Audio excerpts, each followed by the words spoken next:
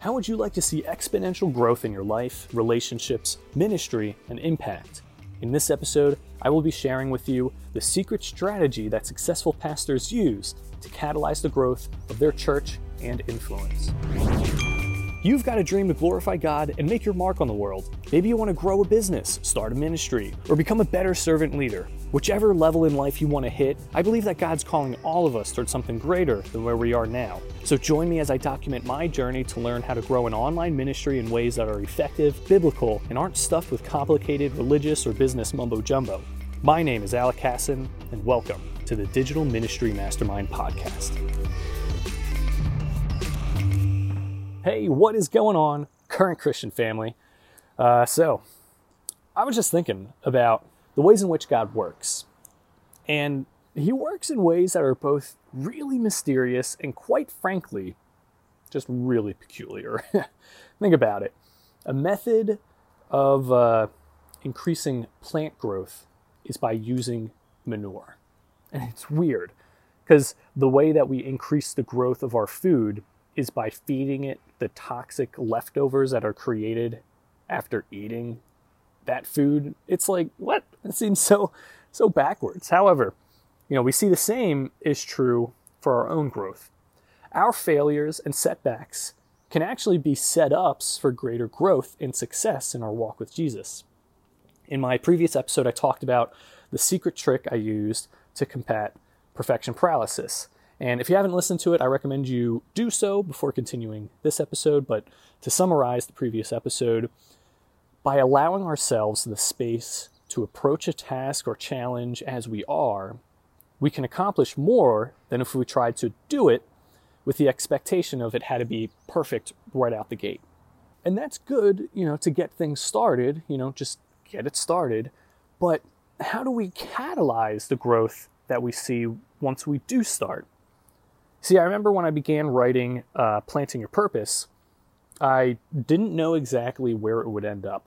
In fact, the book was originally going to be just like a short 15-minute video series I was going to include in like a master class about leading small groups, or it was just going to be like a short little video series on YouTube. And if I had known the extent to which this like short, quote-unquote, project would have reached, it might have felt totally overwhelming, and I may not have even started to begin with. Hence, using the do it crappy approach that I talked about in the previous episode. But when I started to see like some major growth, I was blessed to have learned about a method of prayer that I learned from Rick Warren, actually. So in Rick Warren's early days of starting Saddleback Church, he would pray to God while driving to like the various locations where he was going to preach. And this is essentially, it's cliff noted. This is essentially like what his prayer would be. He'd be like, Father, I'm giving you this church and this ministry to do with as you please.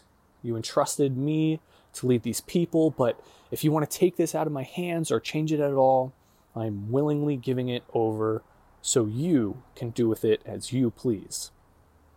And this prayer that Rick Warren would pray every time he'd go to his church, it's something that I like to call a dangerous prayer. You may have seen Craig Rochelle's book, Dangerous Prayers. I haven't read it yet, but I plan to very soon. But this is something I call a dangerous prayer. It's dangerous because it's something that will really challenge you and grow you.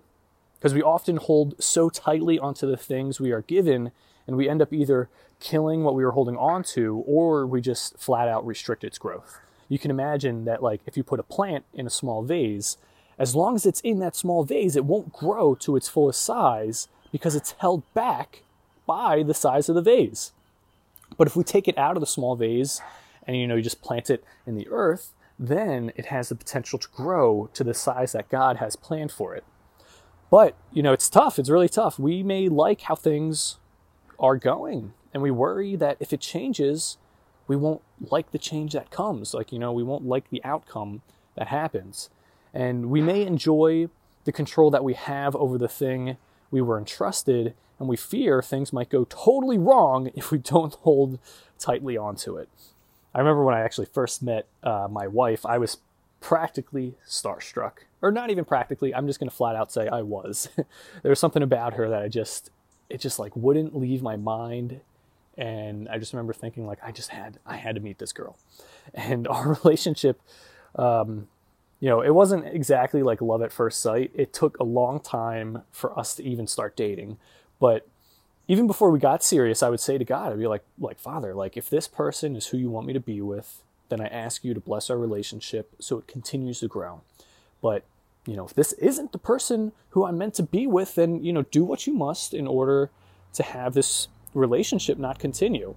Now, that prayer, it might sound kind of harsh, but you need to realize that God's way, it's always going to be the best way. So if God wanted us to stay together, then we would be staying together. But if God didn't want us to stay together, then why would I want to try and hold on to something that wasn't going to be blessed by God anyway? Especially if God had something better in mind for both of us.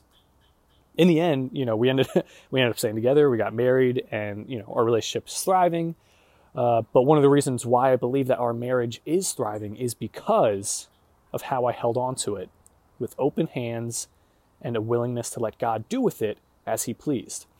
Because by holding on to it with open hands, it made things easier for us to see how God wanted us to pivot in our life and our relationship, and it's just led us to greater growth.